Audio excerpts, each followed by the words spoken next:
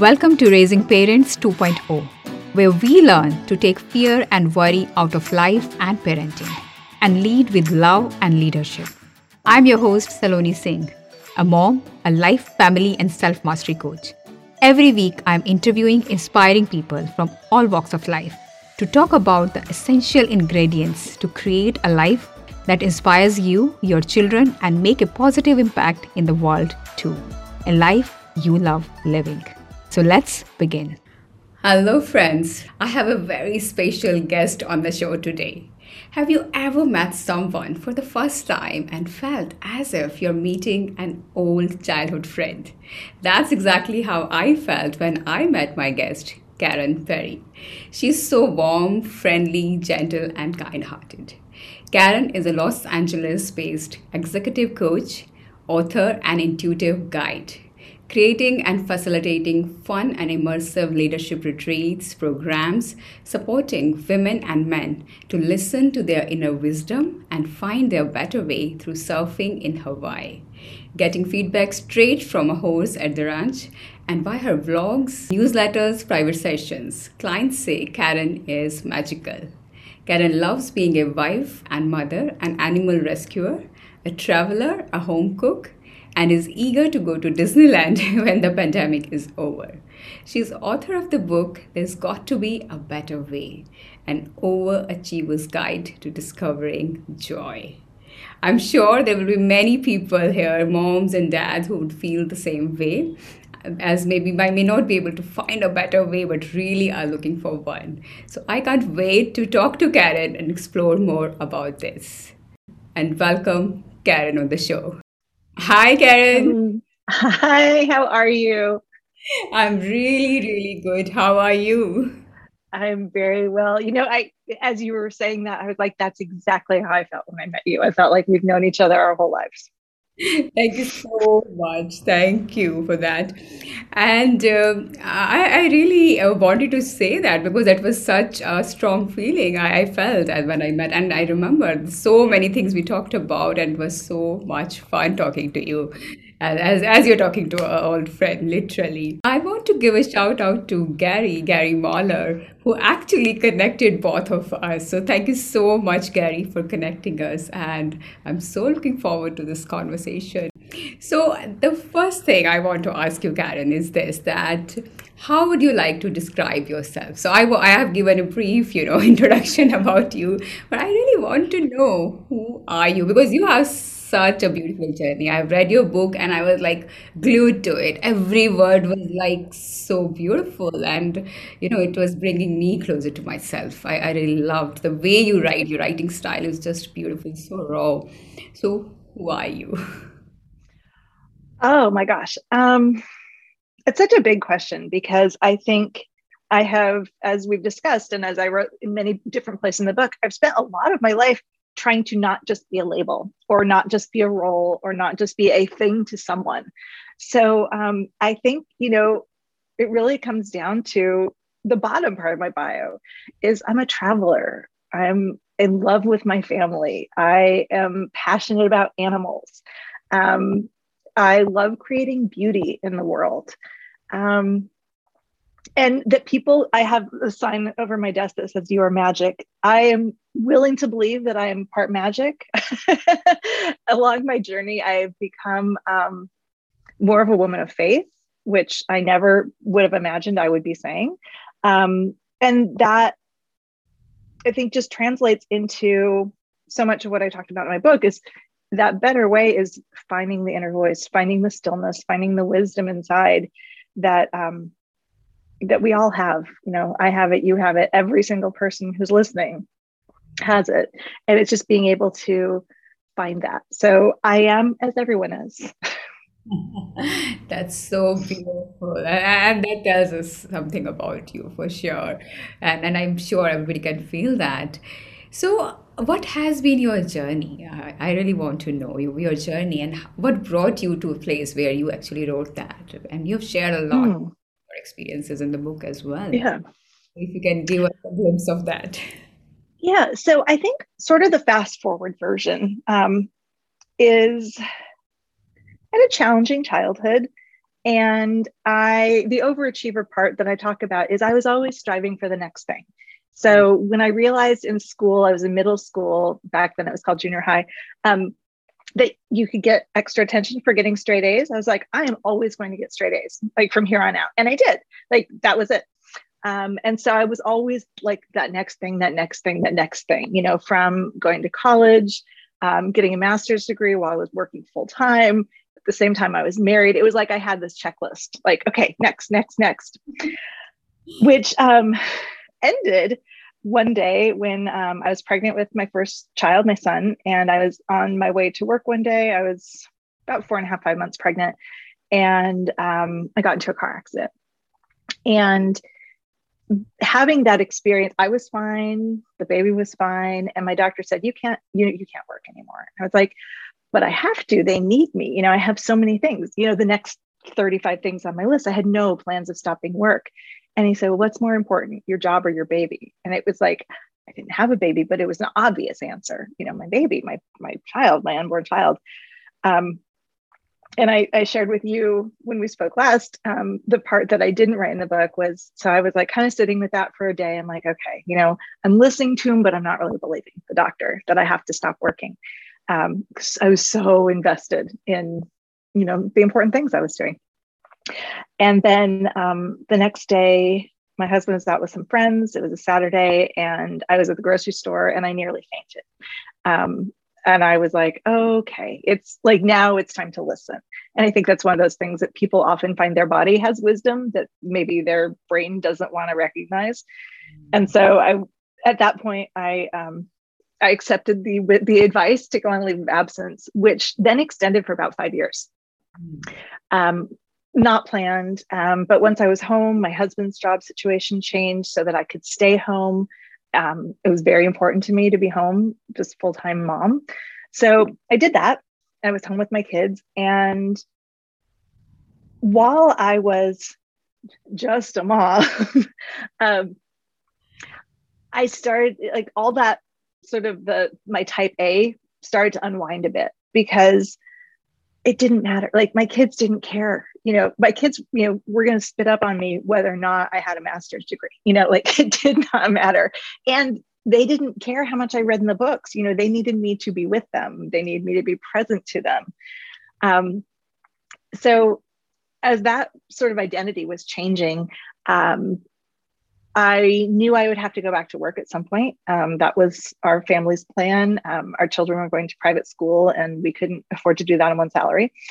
And so in very short succession, I went through an interview period. I ended up going back to my former employer.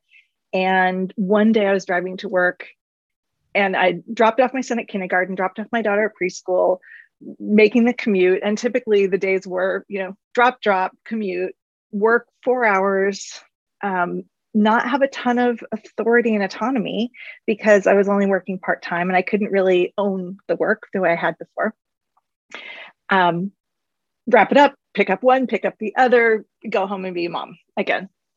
And as I was driving to work one day, I was like, I can't be the only one. I can't be the only person struggling with this. Like, I can't be the only woman who's struggling with a sense of identity, because I am not who I was before I had kids. And I don't want to do the same things anymore. So that led me into a bit of a period of inquiry of what am I going to do next? I ended up staying employed with that in that position for another probably 6 months. And then I worked my children's school. So at least I cut out the commute for about 2 years. And then while simultaneously I had started pursuing coach training. So I'll jump way ahead to the book. So all of my adventures and experiences with training, with starting a business, my husband starting his own business, kids growing up along the way. Every time I thought I had sort of the next thing, like I used to try to achieve, I'd have this sort of deeper knowing of like, no, that's not it. You got to wait. You got to wait and see what's going to happen next. And so those kind of stories are what ended up in the book, because I do have a rather remarkable life. I think anyone who would read, they'd be like, how, who, what, like, how did all this happen? But it's not from having a goal list. It's, I've, I've heard it, referred to not the goal line, but the soul line. And I wouldn't necessarily say it was that for me, but it was that, let me stop, let me pay attention. And at a certain point, I'd been writing blogs and journals and newsletters and sending these stories out. And I wanted them to live beyond me. And so I printed everything out I had ever written over about 20 years. And then sat with a pile and a red pen of this story is good, this story is not good. And I decided for this book that I wanted to self-publish because I wanted complete authority over my stories. I wanted to own them. I wanted to own the right to say, yes, this is important, not. I don't know that I would be that way with further books because I think I'm a little bit more open and understanding. But for this, I'm these are my stories. I want them to live. I want it to be under, my creative overview. And then I had gotten to as far as I could, I thought, on my own. And then I hired an editor who then, took a look at it and said, okay, here's more to go. Tell me more about this. I don't understand what you're saying here. And then we collaborated to create what now exists in the world. Beautiful, beautiful. And what has been your life's, most challenging maybe experiences that has shaped you in the person who you are now? That's such a big question. I think, for me, I would not be who I am if I hadn't lost my father when I was 4. And I would not be who I am if I hadn't grown up with a mom who was undiagnosed bipolar disorder. And I will always say, she did her best. Everyone did their best. But there were still a lot of behaviors and beliefs that I adapted and developed that while on the outside, everyone loves an achiever. Everyone's like, oh, you're doing all these things, except when it's empty and comes with a price, and that price is a deep sense of dissatisfaction or questioning. That's something that I've worked in the last several years to untangle a lot more. And what I'm hearing is how our self-worth and self-esteem is so attached to everything we are achieving, and we Oh my gosh. losing, sense the essence of who we are, and really Yeah.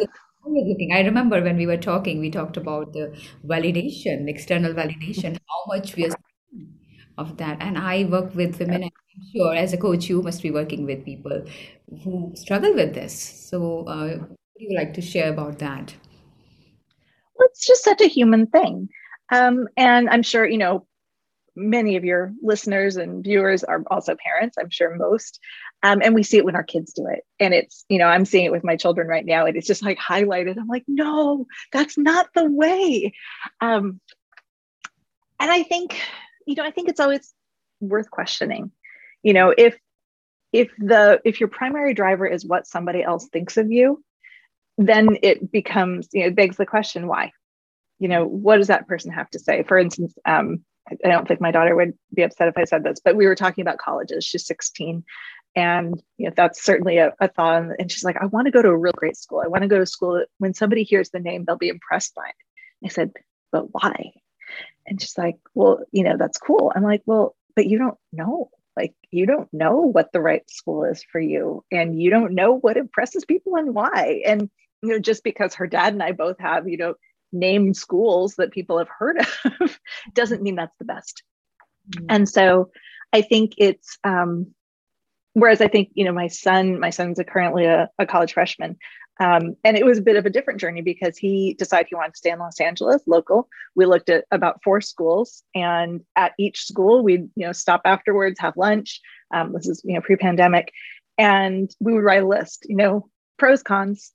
And then it was, okay, but why is that a con? Why is that a pro? And he ended up choosing the school that felt like home. And that, I think the antidote to that achiever mindset is what feels like home, what feels true, what feels authentic and real and genuine, that you don't have to worry about what anyone else thinks because it doesn't matter. Yes. So important. I think it's so important to also to have these conversations, this open, honest conversation with your children, to come to a place of where we are not judging them, but also us kind of leading them towards like more deeper questions. That's what you were Yeah. doing. But I think it's interesting. One of my girlfriends, who's also a coach, I remember one of her sons saying to her, "Mom, I don't need a coach right now. Like, just be my mom. Don't be my coach." Like to catch you, whenever you Like, there's a value. There's a value that you need to be honoring here. They're like, no, like, but it's true. But yeah, I think, and that's, I think, one of the great gifts is, whether or not I'm a coach, I always want to know a deeper answer. I always want to know a little bit more. I know my kids make a lot of fun of me. Everything doesn't have to be something life changing or life altering. I know. It's silly, funny, and I'm like, right, I'm learning more like you. So I that's know. a lot in my as well. Really funny. Amazing, amazing. So, what part of your book, as I'm talking about your book, Karen, that which you think like is really it was an interesting experience or something, it's a struggle or a challenge that just share one thing for me. Well, there's a part of the book that I really like. So there's this conversation thread throughout the book between me and my husband, because when I started coaching, he was my first client. And there's a story I tell. It was 2008. I had just started coach training. I was like on fire to change the world. Of course, every moment is transformative. And it was just before the recession had hit. And he had a situation with his employer at the time that he could see the writing on the wall that he was not going to, it wasn't going to be a good fit. There was some leadership changes, and he knew he didn't want to stay at a certain point. And I wasn't working full time. He's providing for our family. And so the first thing that hits is like the fear. How are we going to be okay? How are we going to keep our house? How are we going to feed our children? All those things that, of course, our lizard brain comes up with. Protect, protect, protect. Safety might be lost. And health insurance, all the things that people start thinking of. If not this job, then what? And there was this day, and I wish I remember where I was sitting at the time, but we were talking about it, and I said, well, he's like, I need to know what you think. And I said, well, do you want to hear from your wife or your coach? It's like, I already know what my wife thinks. I need to hear from my coach. And it was like one of those like deep breath moments. I'm like, you can't stay. This isn't who you want to be. This doesn't reflect, the journey you want to be on. And, it's time to bet on yourself, is what I said to him. And so that conversation is a part of the book, throughout, because me being tuned into his, just as we would be with any client really, but me being tuned into what was important to him, what conditions would he thrive under, what did he need, what did he create, and who he was really at his core, that gave me the courage to say, I would bet on you. You always bet on everybody else. You need to bet on yourself. And that has been an incredible, incredible change in our family, just in our life. Like, we would not be where we are at all and it was scary. It was really scary for me at the time. And then the next scary thing, also related to him, was when he needed to hire his first employee. And it was one of those things like, what if it doesn't work out? We always want to protect the people we're taking care of. And I was like, you got to give it a try. Like, everyone will understand, there's no perfect, there's no right answer, but you can't keep doing it. And I remember it was just one of those very tense, very stressful days. And we were having a heated conversation on the phone, stopped talking. And I called him back. I'm like, I have to say this. So I think those are those moments. And I've heard them referred to as crucible moments, but there's those moments of like, when something is presented with you, you cannot turn back. And in theory, you could, but it was the energy moving forward of like, no, this is the right choice. Awesome. And I really want to acknowledge, what you shared about your husband, that I see that in relationships, so many times we are not open even to listen to our partners or to our children, even though when we know that they are coming from a place of really even maybe deeper understanding of who you are, because they're seeing you Mhm. from a different perspective altogether. And I Yeah. think it's amazing for him to be open to that idea, because I remember as a part of my coach training that the first thing they say, oh, never try to coach your spouse. Yeah. Cool. And I can so relate with that, because most of the time with our close, relationships, we feel that there is some kind of, bias or judgment we are always. Mhm.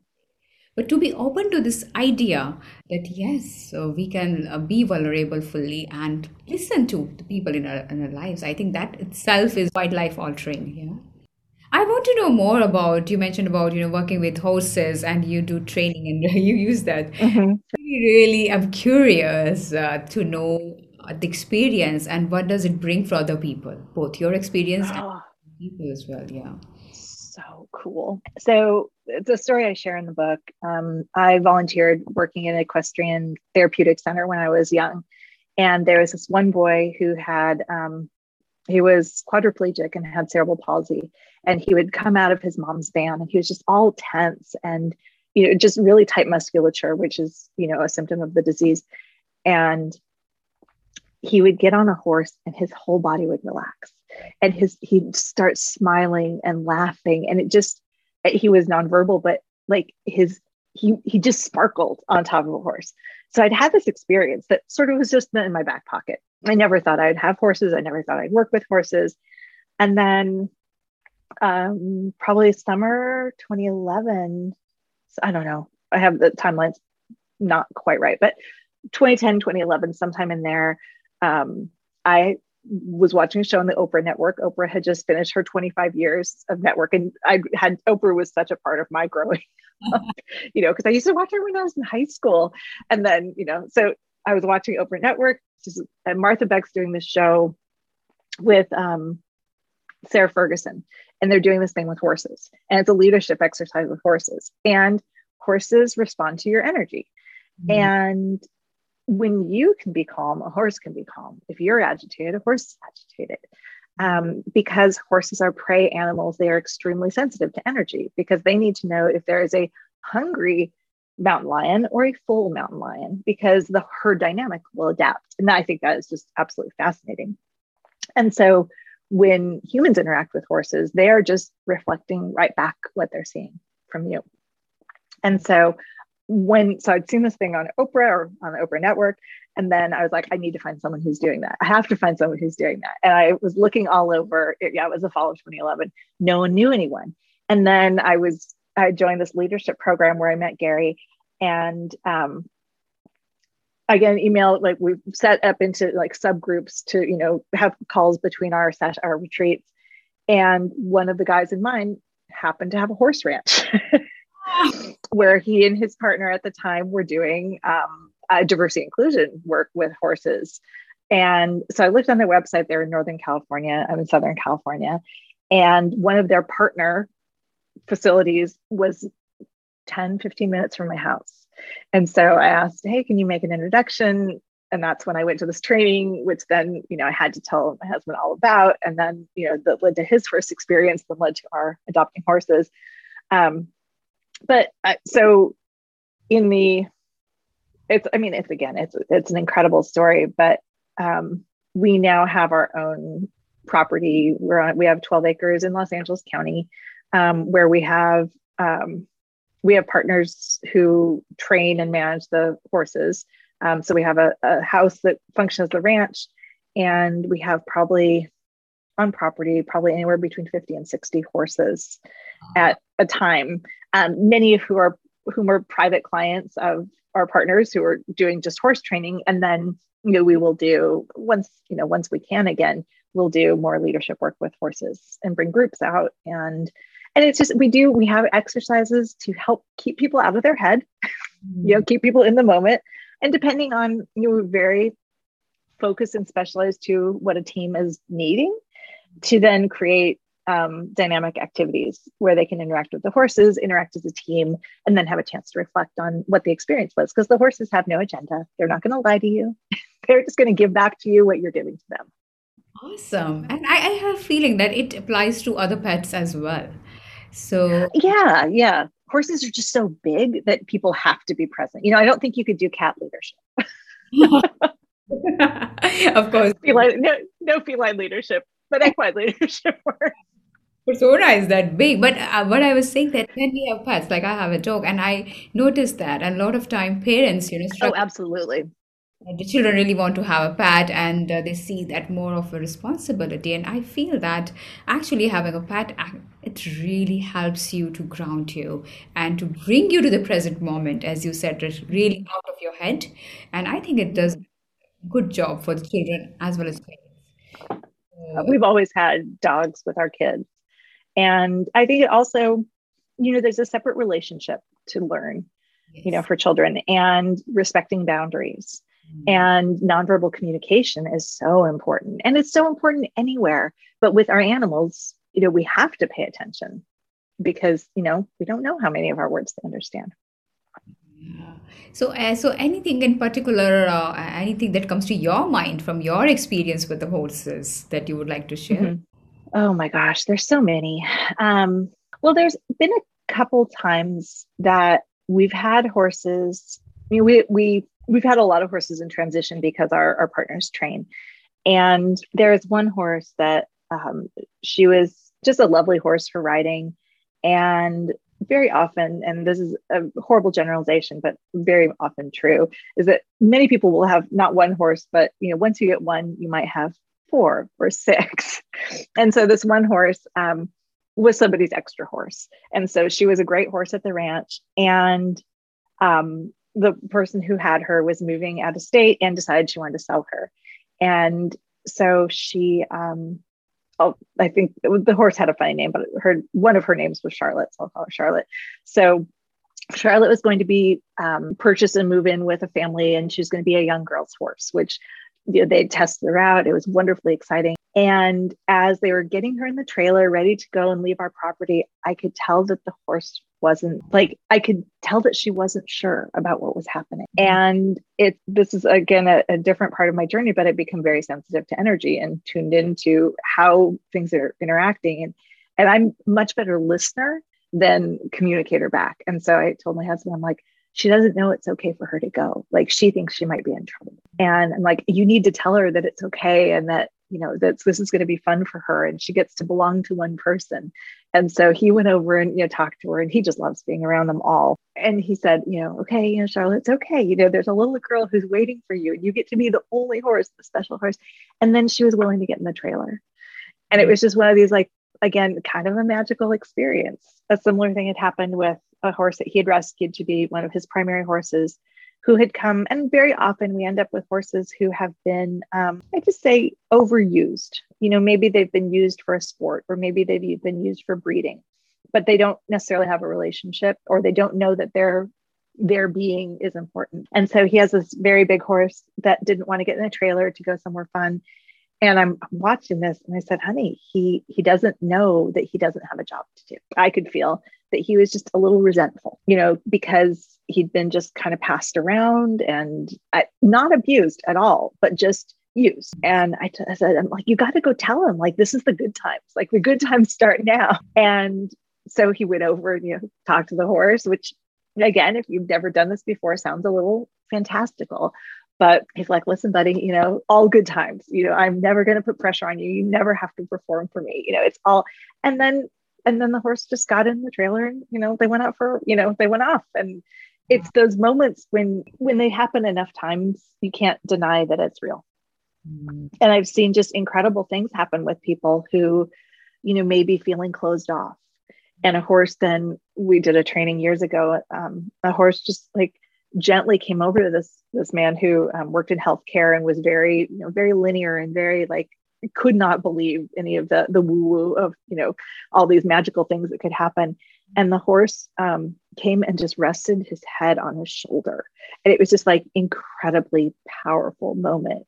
So it's like, it's amazing. I wish everyone could have one of these experiences. And there are many people all over the world doing incredible leadership, equine therapy, whatever it is, that give you a chance to be in connection with a horse and not, using a horse for transport or using a horse for an activity. Wow. I think in a world where like there's so much stress, anxiety, overwhelm, so much is going on. I think this is Yeah. such, you know, not a rescue, but a healing process. I think it's Oh, really. absolutely. Yeah. There's a couple of girls that our trainer Angie has worked with. One girl who had witnessed, she'd been a part of a school shooting, like there was a shooting at her school, and she, was experienced severe trauma, nightmares. And her mom knew of Angie and just asked if she could come out to the ranch. And she would just come. She didn't have a job to do. She would just come and brush the horses. And after a few months, she stopped coming. And then Angie got a text from the mom. She doesn't have nightmares anymore. She's happy. I just feel like the horses have such a big heart that it allows ours to soften. And as you talked about heart, I've just remembered that in your book you have mentioned about really listening to your inner voice. That comes from the place of your heart. And I think many people struggle, and actually they ask as well that how do I really know which is my heart's voice? So I Mm. know your take on that. How if for someone maybe they have this conflict, mind versus heart, inner voice. That it's so tough. And I'm sure you, like I work with very smart people who very much try to outsmart their heart. Yeah. um, Very often, when I'm working with someone, and they'll say something, I'm like, did you hear the tone of your voice when you said that?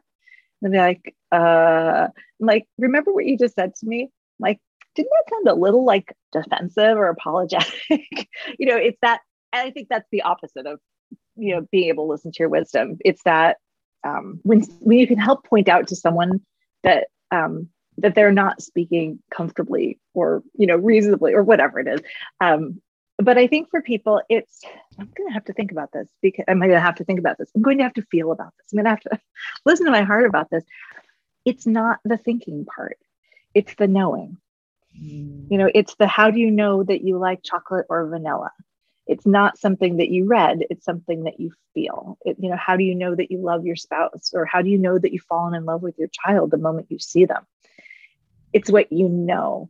And if you have to think about it, that's where I would start questioning, what's taking you away from what you already know.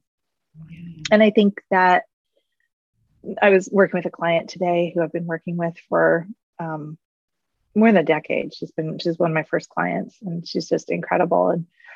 And we were talking about something today. She's about to embark on something very big in her career, which will be, it's really truly the next level of her calling in the world. And we talked about, we have worked a lot to undo the sense that she has to do it all herself. She has to get it all right the first time, or that, that people aren't there to help her, so it's this double-edged sword of like, I can be a part of this with a team. And we can all do it together and we all benefit working together. But I said, the bigger work is not the content, which will come very naturally to her because she's passionate about it, but it will be creating stillness in her life and creating, a connection to her own spirit, because that's where the good stuff comes from. Yes. And I said, for her, she has a faith practice, and, she's looking for a new church, and she's about to move. And I said, tell me when you find your church. I'm like, you need to be in places and in situations where you can just be. And I think everyone needs that in some way. For my husband, it's the horses. For me, I get lost in the kitchen. Like, I love cooking. And, it's those thoughts that, the shower thoughts, when you're in your car thoughts, like the stuff that you couldn't think of if you're sitting at your desk in front of a computer necessarily. But it's the stuff that, comes to you when you're relaxed, when you've softened.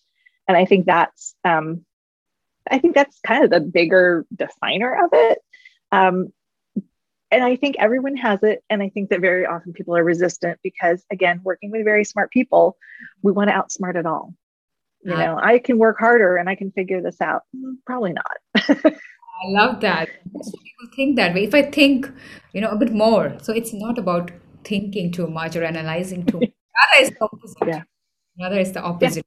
The tuning into that stillness, like sometimes it's just totally relaxed, being relaxed about it. Mhm. And that's when Yeah.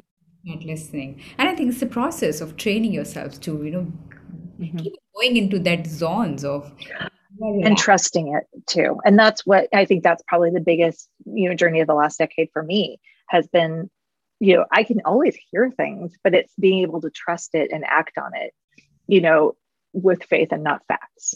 And when I say faith, it's not a religious based faith necessarily. I'm pretty sure I know this and I'm willing to take the next step, Absolutely. even if it isn't all figured out. And Amazing. that's that trusting that, as you take action, inspired action, that, that things will change. And I mean, there's nothing wrong with taking action and getting things done. We all have lists, but it's that inspired action of, okay, let me sit back for a second. Let me consider, let me listen, let me get advice from people I trust. I love that. So this is bringing question to my mind right now that from your life, and you have shared a lot of lessons in your book and beautiful, amazing lessons which your life brought to you. Can you share a few lessons, as many as you like, few lessons which has come out from your journey, from your challenges and Mhm. struggles? And I think as a coach, you have beautifully looked, retrospectively and gathered them into nuggets of wisdom. Just share some of them with us. Thank you. Well, thank you for that beautiful acknowledgement because I think, very often when people have trauma in their lives, it's hard to see the gold in it, and hard to be willing to look for it. I think, for me, things I've learned along the way, it's always okay to ask for help. It's okay to wait. Waiting is actually a verb, it's still an action. I think, trusting your instincts. I think many people will write off intuition very quickly. Oh, that's just for, I'm not, reading tarot cards or, reading crystal balls. That is not how I see intuition, even though there's nothing wrong with those things. It's just not my practice. But, finding that part of you and the place of you that you can let be a guide, that everyone has their own compass. And I think often we believe that we need a map, but what we really need is to be able to tune into, okay, I think this is the next place. And if it's not, I'll go somewhere else. To know that we are more resilient than we think is huge, I think. And that's something I'm always trying to help my kids with, because I think, especially when we're younger, we tend to think that things are written in stone. And I think, my journey, as well as so many, is, there's always room for reinvention. And even if it's not reinventing a career and starting something new, there's a reinvention of self, of saying there's something about me that I want to be more of, or there's something about me that I want to be less of. I want to be less critical. I want to be more patient, any of those things. But there's always time for that. You don't have to stop. And I think one of the things that's really important to me is don't get married to things that don't matter. So this is a very silly example, but I'm a very loyal person. And like, I've been going to the same dry cleaner for 20 years and they're not the most convenient, but I love them. They're like family. And there's a person I used to go to for my hair.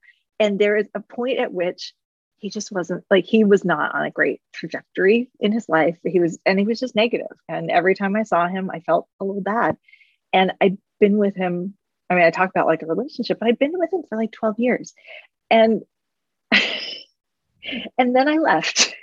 And he, texted, and I wish him well. I really do. I mean, all the love in the world, but I just didn't want to be around it anymore. And I think that there are times that we're, very often willing to put up with something, because we're getting something out of it. Whereas, being willing to leave something that's not working is totally okay and often better. Yeah, But yeah, don't not get married to things that don't matter. that's wonderful. Don't things that don't matter. I Yeah. absolutely love that, and keep reminding yourself of that as well. Yeah. But I think, the biggest thing for me, or one of the biggest things for me, is I was so attached to my identity as as an achiever, as a problem solver. Like, I used to come into organizations. I worked in nonprofits early in my career, and I was a fixer. Like, I would come in, I would assess, I would fix, I would organize, I would get everything running, and then I would leave. Like, that was just, it's a great skill set to have. But that's not necessarily all that people want from me. Um, and one of those things I thought I could fix for myself was myself. And I I had coaches, but I didn't actually want to deal with my mental health. And I think I had a lot of fear around, the great caverns of despair that it might enter. And, that I might find out that I'm broken, or I might find out, terrible things about myself, which I think people are always afraid of when they're starting, an intimate, vulnerable relationship like coaching or therapy, or even, some doctors, as I'm sure it's like that. I need to trust you with myself, and I need to trust you to take care of me. And I don't trust people because I'm really good at taking care of myself. And so, there was a point at which I think I had exhausted coaching. And it wasn't that I had exhausted coaching because coaching is bad. I had exhausted coaching because I couldn't go as deep as I needed to. And first therapist I worked with was like, I'm like, 8 sessions, I am healed, I am good. And then I found myself being really short-tempered about things that I had no reason to be angry about. And I was like, okay, let me find someone else. So I spent a couple, but on the surface, I'm a very polished together person, but underneath, I've got a lot of, there are a lot of cracks, just like with anyone who's had a human life, and has lived, has had the blessing of living it.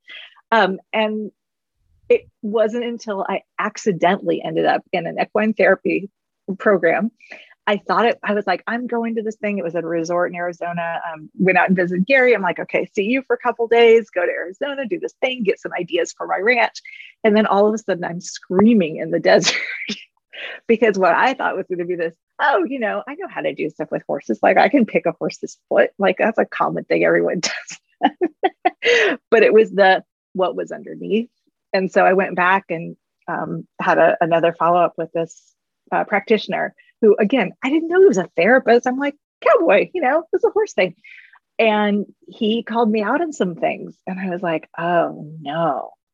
And one of them, he said, tell me about your life. And so I did. And he said, why are you so busy? What are you running from? I was like, and that was like, I know what I'm running from. I know exactly what I'm running from. And so he gave me some good, tough love. And while I was away at this retreat, I, started, reaching out to my friends who had good therapists and who I knew had done significant work, not like I had done like kind of drive-by therapy.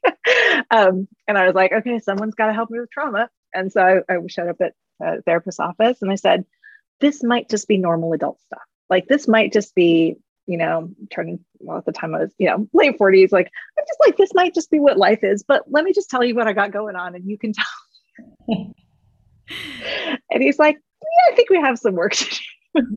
So, and that's, but it is I think for many people who are successful, we have a hard shell and, we don't always lead with our vulnerability, because it's easy to get by when you're successful. But when there's no level of success that lets you be happy, that's something to look at.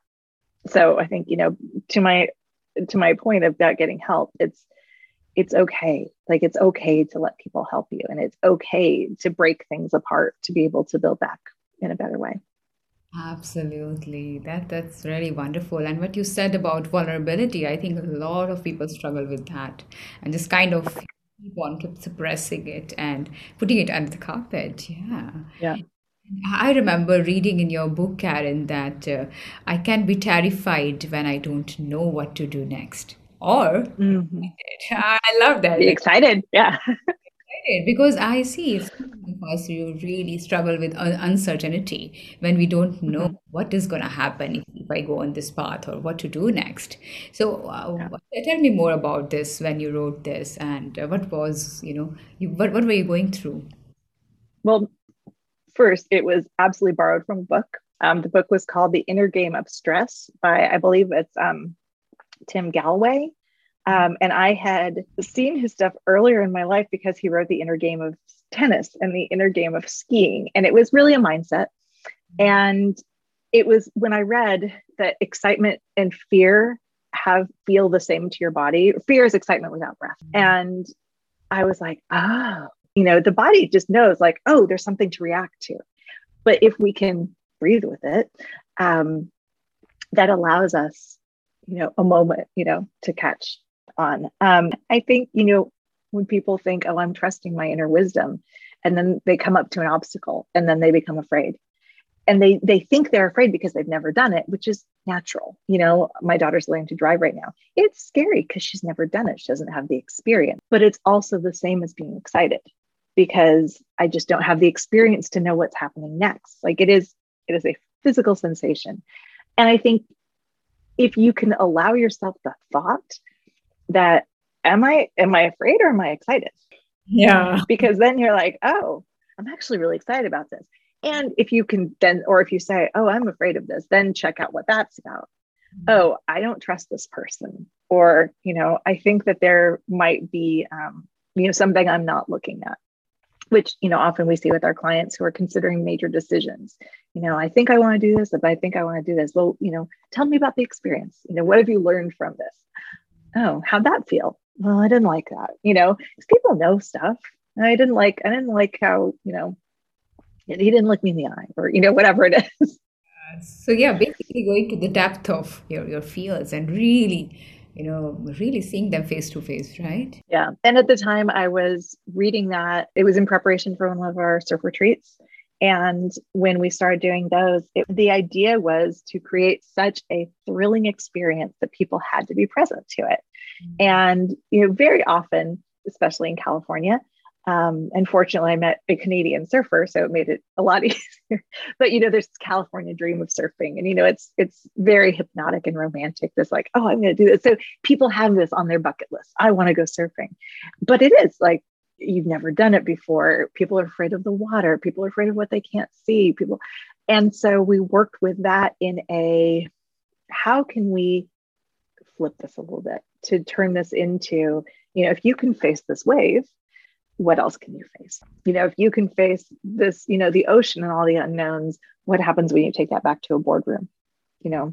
When you think that this is just about you showing up and being with what is and being open to learning, how does that translate to the rest of your life? Which is why we love doing it for so long. So that when I read that book, I was like, okay, we're going to apply this. Like it was on my whiteboard and we're just like, okay, we just need to program this in because often it's just one of those little gems that people hear and they're like, oh, I hadn't thought of it that way. Didn't know that. And I remember that you had another sentence which I really loved in your book was that I can be in charge of my energetic experience as much as I can be of my physical or emotional ones. So Yeah. about really being fully present, and I think surfing or any kind of sport is they can really bring to the present moment. Yeah. Well, and I will tell you, I tried it with different activities too. And for me, the higher impact things, especially in nature, felt to me that they had more of an effect on people long term versus other things I did. Like I thought, like I did a bowling thing, I did a race car thing, and they're not bad. Like you still learn things, but it's not the same level of presence. Right. And the same level of like really commitment to being in an environment. So what would you say to people, that how they can be more in charge of their emotional and, energetic? So I think, very often we are used to, and you'll laugh when I say this, we're used to outsourcing our issues. So, oh, my elbow hurts. Let me go, see my physical therapist, or, oh, my stomach's not right. Let me go see my, general practitioner, whatever it is. So we're used to outsourcing those things because we are not necessarily the experts on them.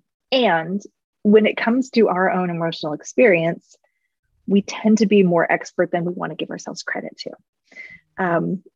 So I think it's, a great example is if and this is a great one, with teenage girls, if you know that being around someone doesn't make you your best self, pay attention to the feelings, pay attention to those emotions the same ways you would if it was your elbow hurting from playing tennis incorrectly, to understand that you are going to react to things and to, be able to, put a pin in it briefly and say, okay, what happened? What was going on? Who did I become in that?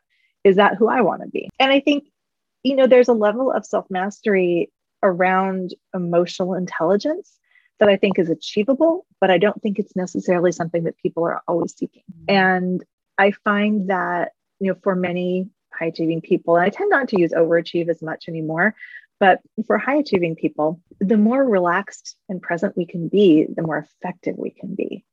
versus the more tense and stressed, which is why we need breaks, which is why we need vacations, which is why I think people love working from home right now, because we have our dogs and our cats and our plants and, those things that make us feel connected. And so those are, I think, to always look at the clues. And for me, I've always had journals of like, because I spent so much time in my head, like I had to write down, what do I like? What's important? Where do I like to be? Where do I feel at home? And I think that that's a place that when you know more about who you are, and I think so I have a companion piece that I wrote to the book, which is a journal, a self-guided journal. And one of the exercises is to create your own operating manual. Because again, I think that people don't look for self-mastery around their emotional experience. And I think it's an invitation to be able to say, these are things that make me work. I'm a morning person. So I know that if I need to do something, I will do it very well between 6 and 9 a.m. versus I would not ask my 18-year-old son to do the same because I will not see him till 11. And that's, self-awareness, self-knowledge, but it's that deeper sense of this being that I am has certain preferences, certain skills, certain abilities, and I'm going to look for ways to do me better. So I offer that as an exercise for people, and no one wants to do it. Like, how do I make the instruction manual? It's like, well, I don't turn on with coffee in the morning. You can't give me coffee in the morning because I'll be up until 2 a.m. But tea is good, or a glass of water. That's a beautiful reminder, actually, to be really present to okay, who we are becoming, what's happening, inside us. That's such a wonderful reminder, actually, Karen. I just have to add too, but with perspective that, we're not always staring at our belly buttons and saying, oh, me, me, me, me, me. But, to not exclude ourselves, at the expense of everything else that's happening in our lives. And I think that that's really the danger that many people, working parents get into is like, oh, I got it, myself included. I got to take care of my kids. I got to take care of my husband. I got to take care of the dogs. And, where am I on that to-do list? Yeah, so important to actually put yourself at the top of that list. I want to tell them, yeah. Ideally, or at least in the top 5. Yeah, yeah. You would do so much better for everyone else. So just to sum up our session, I want to ask you just last question. If you could give it just a short message to all our listeners, how to do it in a better way, how to create a life that they would love living. And what's that better way? The better way is your way. Nobody else has the answers for you. Other people may help you find the answers, but And there's one of my favorite parts from the book. Is it okay if I read this little part, the end part? It's one of my favorite. It's home is you. I'll read the whole thing. Home is you. Home is knowing you have value and worth simply because you exist. I'm going to cry. Home is being able to distinguish the negative voices, circumstances, and stories of your life from the truth of who you are. That delightful presence with your unique DNA sequence, who is more than the sum of their parts or any list of accomplishments. And I'll let the rest can go to the readers. Yeah. But it's you being you is amazing and wonderful and perfect. And if there's work to be done, do the work, but don't let it take away or diminish from the fact that your uniqueness is priceless. The better way is within you. Awesome. And if you need help finding it, look and don't stop until you do. It couldn't have been said in a better way. It's beautiful, Karen, and thank you so much. And where can our listeners find you? The best place to find me is on my website, which is KarenPerry.com. My book is available. The journal is available. You can buy them separately. You can buy the bundle. And there's not a ton of content there very intentionally because I am not the expert on anyone's life. I am barely the expert on my own life. But what I always want to do is just point people back to themselves. And that's why I did create, that's why this book exists, because I thought if I can help one person recognize their uniqueness and their specialness, that is enough. And I know I've done that. So that's good. Yeah, the answers are right there. So yeah, my book, my journal, they're on my website.